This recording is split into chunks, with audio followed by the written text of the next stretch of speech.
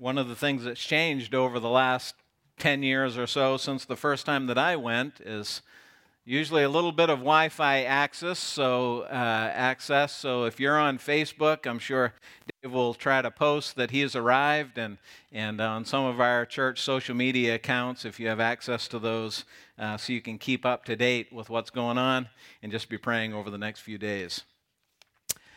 How often in your life do you use the phrase, "the most important thing is ... You fill it in. If you talk a lot with people, if you talk with your kids a lot, your spouse, your coworkers, your neighbors, you probably use that phrase all the time. The interesting thing about the most important thing is that it depends on what you're talking about, right? Some of you out there, I know, are right on the cusp of sending your children out into the world behind the wheel of an automobile. I have done that. I've walked this road. It's a scary road.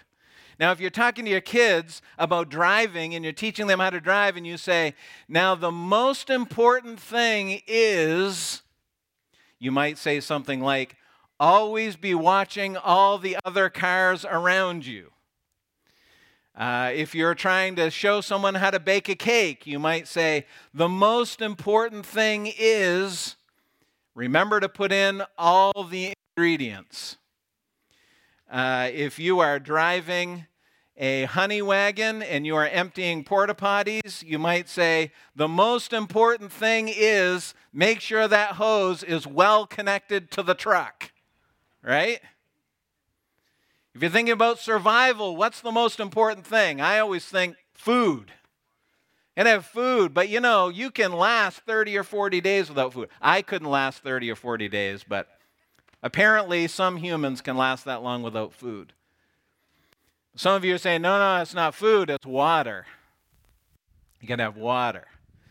Well, you can last 6 or 7 days without water. I think it's oxygen. You can only last 2 or 3 minutes without oxygen, right? But what I really want to know is, what's the most important thing of all the most important things? Right? Now, we're here this morning to glorify Jesus Christ. We're here to exalt Jesus Christ. We're here to worship Jesus Christ. We're here to teach about Jesus Christ. So you won't be surprised when I say that I think the answer to that question is that Jesus and knowing Jesus is the most important thing of all the important things. Now, today we're 51 books into our study of the whole story. And what we've found is that the entire Word of God is about Jesus Christ. The whole thing. If you're reading in the book of Luke and you get to the end of that book in chapter 24, you see that Jesus has gone to the cross, he's died, he's been buried, he has been resurrected, he's come out of the tomb, and there are two guys that are walking down this road. They're heading to Emmaus. And all of a sudden, Jesus is with them. They actually don't realize that it's Jesus. They're just walking along, and all of a sudden there's a third guy. We know, reading, that it's Jesus. And if you read that passage, it says in verse 27 that beginning with Moses and the prophets, Jesus interpreted to them in all the scriptures the things concerning himself. They were aware of the scripture. They had read it. They had learned it. They were good Jews. But Jesus said, hey, when Moses said this? When Isaiah prophesied this? When Micah said that? You remember when Zechariah said, that was about me? In the Gospel of John, John closes his book by saying, these things are written so that you might believe that Jesus is the Christ, the Son of God. The entire Word of God is about Jesus. Now, we're looking in the book of Colossians this morning. If you have your Bible with you, you can turn with me there. But Colossians was written by the Apostle Paul around the year 60 A.D. And as far as we can tell, Paul had never been to Colossae. He had never been there. But there was a network of churches, of course you know that, many of which Paul had planted, and he had a number of guys that helped him and traveled around to these cities where these churches were to teach them and to lead them. And Paul found out that there was some false teaching that was beginning to take root in the church at Colossae. And so Paul wrote this letter, and if you read it, just 2 or 3 years ago, Tim and I taught through the whole book of Colossians, so I know that you guys remember all that, so this is all review. But if you read the book of Colossians, Paul sets up this theological treatise about the person and the deity of Jesus Christ. You see, that was the error that was coming down the pike. That was what was infiltrating the church in Colossae, was that Jesus was not truly God. What's interesting to me is that when we read the book of Colossians, we see there that Paul doesn't try to explain all of the errors. And what I think we need to understand here this morning as we think about our world and think about all the things that are going on is that we don't have to become experts on all of the false teaching that is going on around us. We need to become experts on the person of Jesus Christ. Because the best way to protect our minds from the lies of Satan is to fill them with the truth of Scripture. And that's what Paul does for the Colossians, and that's what we want to take a look at here this morning. What is the truth? Here is the truth. It's this, that Jesus Christ is preeminent. Jesus Christ is preeminent. Now, when I was thinking about this week and what I wanted to share with you, I was thinking about that phrase, Jesus Christ is preeminent, and I thought, well, maybe that sounds a little too highfalutin. Maybe I should just say, Jesus is the best. Or Jesus is in charge. And he is those things. But I want you to stretch your brain this morning. I was talking to Tom the other day. We were all talking Sunday night. We were doing the prayer time, and I think Chantrell said something about the fact that Hannah is all jacked up about going to school. Nurture that. I don't know how long that's going to last, and Tom was sitting over on the other side. Tom McGarvey, most of you know, is a history teacher at the high school. And he was over there, and I think he literally put his fingers in his ears and said, "Don't talk about school. I have a month left." So I'm sorry, I know it's summertime, but I want you to learn something here this morning. We're going to stretch your vocabulary. We're going to actually have a theological discussion here this morning and understand that when we say that Jesus Christ is preeminent, we mean that he is superior to all and he is over all. We're going to see what that means, and we're going to see why that is so important to our lives as Christ followers. Let me read for you Colossians chapter 1, verse 15. It says this, Christ is the image of the invisible God, the firstborn of all creation. For by him all things were created in heaven and on earth, visible and invisible, whether thrones or dominions or rulers or authorities. All things were created through him and for him, and he is before all things, and in him all things hold together. So Paul tells us two things about the preeminence of Christ. First of all, he says he is preeminent over creation. It says he is the image of the invisible God. What does that mean? It means Jesus is the perfect, absolutely accurate image of God in every way. Jesus said this himself in John 14, verse 9. He said, "Whoever has seen me has seen the Father." In John chapter 1, The Apostle John says, the Word, that is Christ, became flesh and dwelt among us. Hebrews 1:3 says, Christ is the radiance of the glory of God and the exact imprint of his nature. If you're familiar with some of the verses that we always highlight at Christmas time, in Isaiah chapter 7, we learn that one of Jesus' names is Emmanuel. Does anybody know what Emmanuel means? It means God with us. God with us. If you have seen Jesus, you have seen God. He is the full and final revelation of God. And to think anything less of him is blasphemy. How many people, maybe at some point in your life, maybe as a young person or as a young Christian, you thought that there was God the Father, and then just a little step down was Jesus? Nobody wants to admit it. I know you all did. That's okay.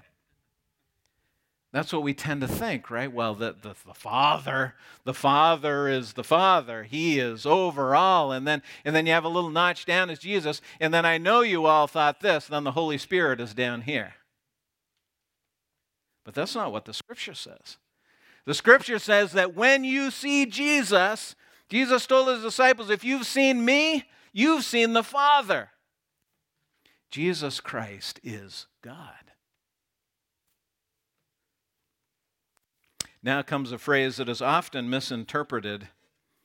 The second phrase in that verse 15, he is the firstborn of all creation. Now many people believe that this means that Jesus was the first thing or the first person that God created. There's two reasons why that's wrong. Here's the first reason. It contradicts everything else Paul is about to say here.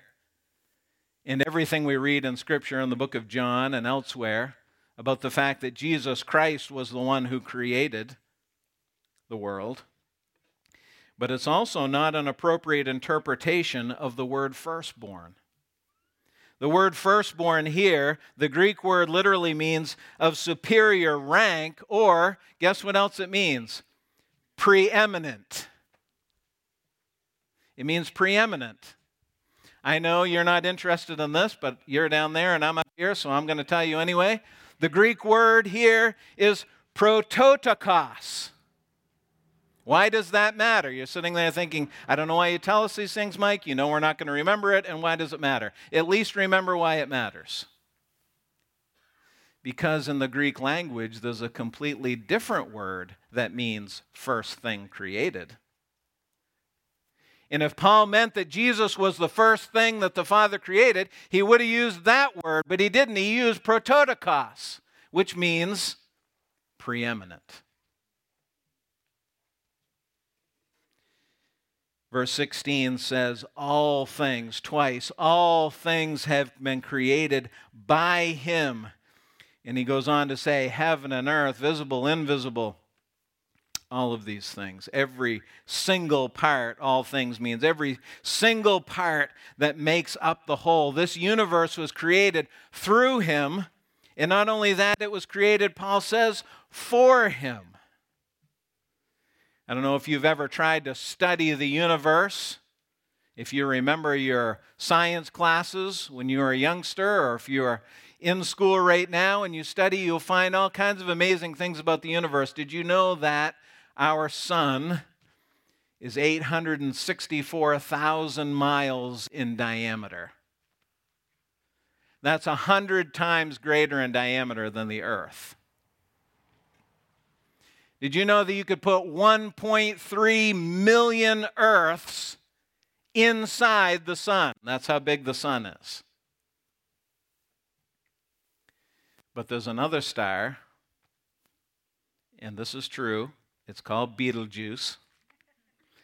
It's not spelled like the movie from the 80s, but it's called Betelgeuse. It's 300 times bigger than our sun. You've ever heard of the star Alpha Centauri? Alpha Centauri is the closest star. When you tonight, if some night, sometime in the next couple of months, we have a clear night without rain, and you look up in the sky and you see all the stars, Alpha Centauri is the closest star to this earth. It's 24 trillion miles away. Paul says every single thing in this universe was created by Jesus and for Jesus. The level of detail amidst the mammoth size of this universe is so staggering that all of our scientists, with all of their abilities and all of their equipment, even in this modern age, still have no idea, even a fraction of what's out there. Paul goes on to say in verse 17 that not only did Jesus create all of these things, but he says it this way as well. He is before all things. He is before all things. Before the earth was created, Jesus was. He has no beginning or end. Jesus himself testifies that. If you recall the verse, if you've ever read the book of Revelation, you read Revelation chapter 1, Jesus there testifies of himself. And what does he say? He says, I am the Alpha and the Omega. Alpha is the first letter in the Greek language, Greek alphabet. Omega is the last letter. He's saying, I'm the A to Z, I'm the beginning and the end. He is the initiator and the culmination of all creation. That's what Paul means when he says by him and through him and for him. Paul finishes this little section by saying, by him, or in him rather, all things hold together. Atoms are the building blocks of everything that exists in this world. Atoms are made up of, among other things, protons and neutrons. Protons are positively charged, neutrons are negatively charged, and they all circle around the nucleus of the atom. Okay? You get that? They just go like this constantly. There's millions of them, billions of them in your body right now. Protons and neutrons circling that nucleus, making up your body. Scientists have no idea how those things all stay together. They're constantly studying them, constantly trying to figure out how all this works, how they could create these little building blocks of life. They haven't done it yet, and I suspect they never will. They don't know how they're held together, but you know what? I do. Jesus holds them together. That's what Paul says. In him, all things are held together. Jesus will continue to hold them together until his design for this earth and this world is over. And then 1 Peter says, or 2 Peter rather says, he will, guess what? Not hold them together. You know what's going to happen when Jesus decides that he is done with this earth and he decides not to hold all things together? Everything will be destroyed. You know what happens when you split an atom? When you tear it apart? An explosion, right? A bomb. 2 Peter chapter 3, Peter tells us that all of the heavens and the earth will be destroyed. In Revelation, we learn that God will create a new heaven and a new earth. Why does this matter? Why is Paul telling us all of this? He's telling us this because he wants us to understand that Jesus Christ is preeminent over creation. So there's a lot of people in our world today that think they're in charge of this world. There's a lot of people that are trying to tell us, if we do this, we'll save the world. Or if we stop doing that, we'll save the world. And that's all dependent on us. The world has been going to come to an end for the last 50 years. And I suspect for the next 100, The message will be the same. But the reality is the earth and the world and you and I are going to be here until Jesus Christ is done with us being here. And his purpose is fulfilled because he is preeminent over all creation. Paul goes on to tell us that he is also preeminent over the church. Verse 18 of Colossians 1, and he is the head of the body, the church. He is the beginning, the firstborn from the dead, that in everything he might be preeminent. For in him all the fullness of God was pleased to dwell, and through him to reconcile all things to himself, whether on earth or in heaven, making peace by the blood of his cross. If you spend any time reading in the New Testament, you know that the church is called a lot of things. It's called a family, a kingdom, a building, a flock, a bride. But the most detailed description of the church is a body. In 1 Corinthians 12, Paul spends several verses describing the church and how it functions together.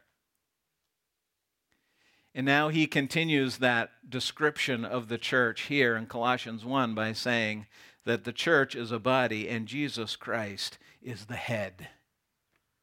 He is the head of the church. He controls it. He directs it. He energizes it. He coordinates it. He is the head of the body. Paul goes on to say he's the beginning.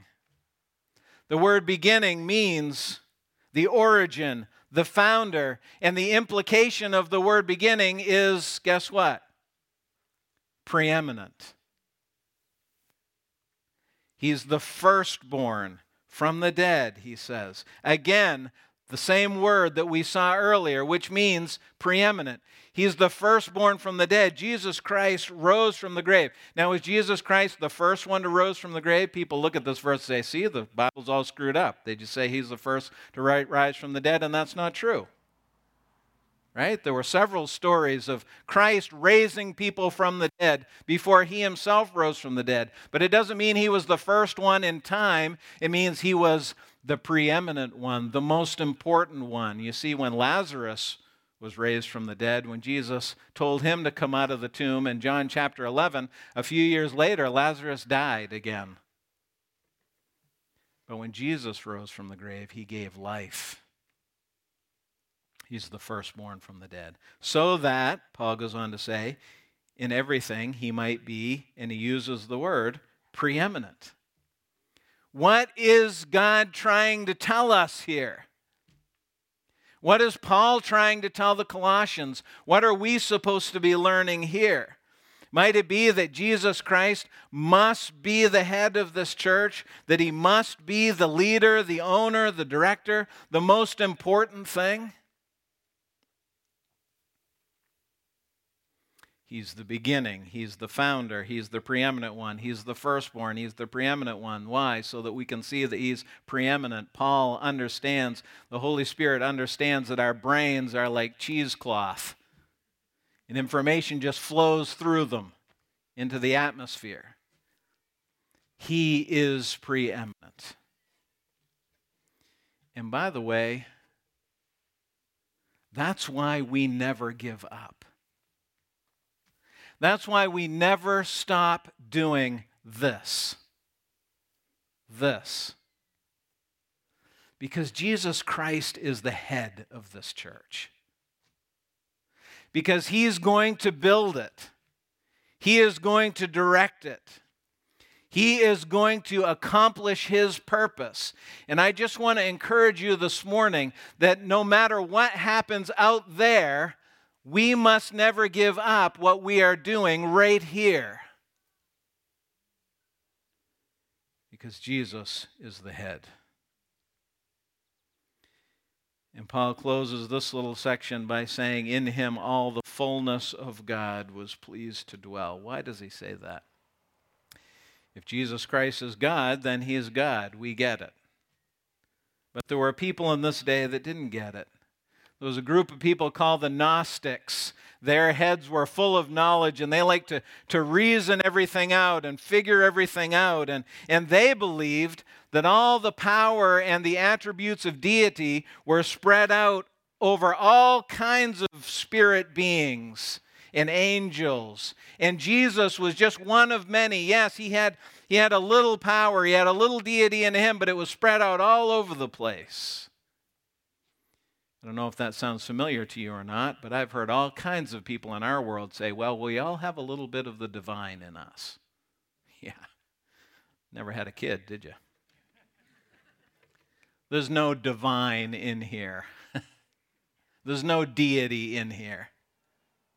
And Paul says to combat this heresy, all of the power and the glory and the holiness and the wisdom of God is found in Jesus Christ.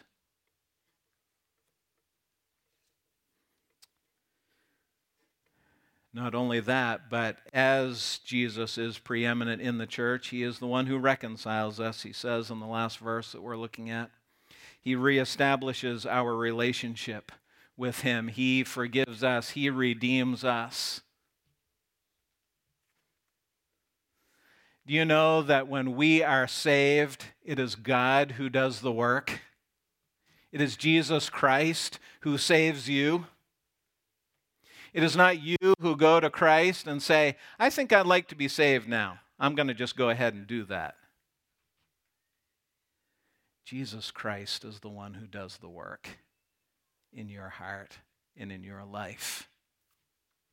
When you trust him, when you accept that gift, it is his work on his cross. Notice what Paul says here, making peace by the blood of his cross. He's the only one who can do that. My friends, Jesus Christ is preeminent. He is superior to all. He is over all. And now that you know what that means, you understand that this is not empty theology. This is not mere discussion. That the preeminence of Jesus Christ matters in your life. So I want you to think about this as we close here this morning. If Jesus Christ is God, and he is preeminent over creation, if he created it all, if he sustains it all, if he's preeminent over the church, if he leads it, if he directs it, if he empowers it, if that's who Jesus is, and that's what this means, is this the type of person that you ask to be your assistant? Because that's the way you treat God in your life sometimes. Your assistant. How do you treat an assistant? Well, I do everything that I can do, and then when I get to the stuff that I don't have time for, I give it to my assistant. I ask them to do it. That's how you treat Jesus Christ. I can handle it until I can't handle it. And then you ask him to come over and give you a hand. Is this the kind of person that you would ask to be your occasional confidant? Oh, I talk to Jesus when I need him. I don't need him today. Tomorrow I may. A couple of days ago I did.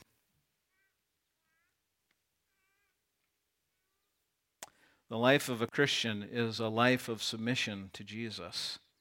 And a true disciple offers himself to Christ daily in submission to his desires, to be used for his purposes. That's why Paul in Romans chapter 12, verse 1 said, I appeal to you, therefore, brothers, by the mercies of God, to present your bodies a living sacrifice, holy, acceptable to God, which is your spiritual worship. I appeal to you, Paul says. That word means I'm calling you to this. I'm encouraging you to do this. But you know, my friends, it actually means a little more than that. Paul is in fact saying, I'm begging you. I'm pleading with you. Because of who Jesus is and because of what he has done, to offer yourself daily to him as a sacrifice. My friends, that's why I'm here today. I certainly am not putting myself in the place of Paul. But that's why I'm here. That's why I'm telling you this. That's why I'm teaching this passage of Scripture. There are all kinds of passages in Colossians that I could have picked, but I chose this one. Because I am calling you to this. I'm encouraging you in this way. And I'm begging you to submit yourself to Jesus, to know him intimately, to follow him closely. I'm begging you to not allow the pressures of this world to sway you or your own feelings to run away with you.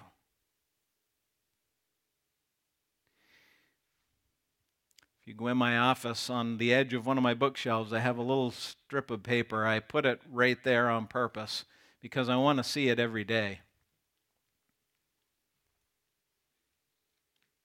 It says, "We study theology in the light so we can stand on it in the dark."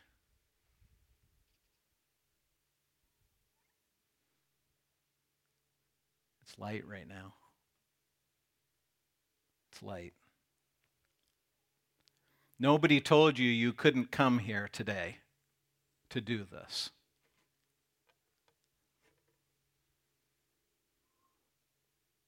There could come a time when someone does say that. You can't do this. We study these things in the light so we can stand on it in the dark. Because I got to tell you what, whether it's light or dark, Jesus Christ is preeminent. And that is not going to change. And that's why I'm begging you to submit your life to Jesus Christ. To live in light of what you know. Because it's light right now. You think, oh man, it's getting so tough to do what's right. This is nothing. This is nothing. There's a day coming when it's really going to be dark. If you don't choose to stand for Jesus Christ, to submit yourself to him now, you won't then. And by the way, sometimes when things are difficult in our lives, we say, well, you know what, God? I've had enough. If you're not going to do what I want you to do, or if you're not going to take care of me and bless me in the way that I think you should, and here I am trying to do everything right, then I'm just done. And by the way, that is happening all over the place. You can do that. You can walk away from God. You can say, that's it, I'm done. You know what? You're just going to be over there trying to live your life without God. It's not going to change anything. It's not going to change who he is or what he has done for you. Are you going to reject the lordship of Christ? You're going to turn away from the one who created the universe by the mere sound of his voice and say, nope, I got it. You're going to turn your back on the one who's done more for you than anyone ever possibly could. So we're celebrating communion today. You know what that means, don't you? It means the greatest became the lowest for you. Philippians 2:5 says that Jesus, though he was in the form of God, did not count equality with God as a thing to be grasped, but he emptied himself, took on the form of a servant, and being born in the likeness of men, he was found in human form. He humbled himself and became obedient to the point of death, even death on the cross. That's what Jesus did for you.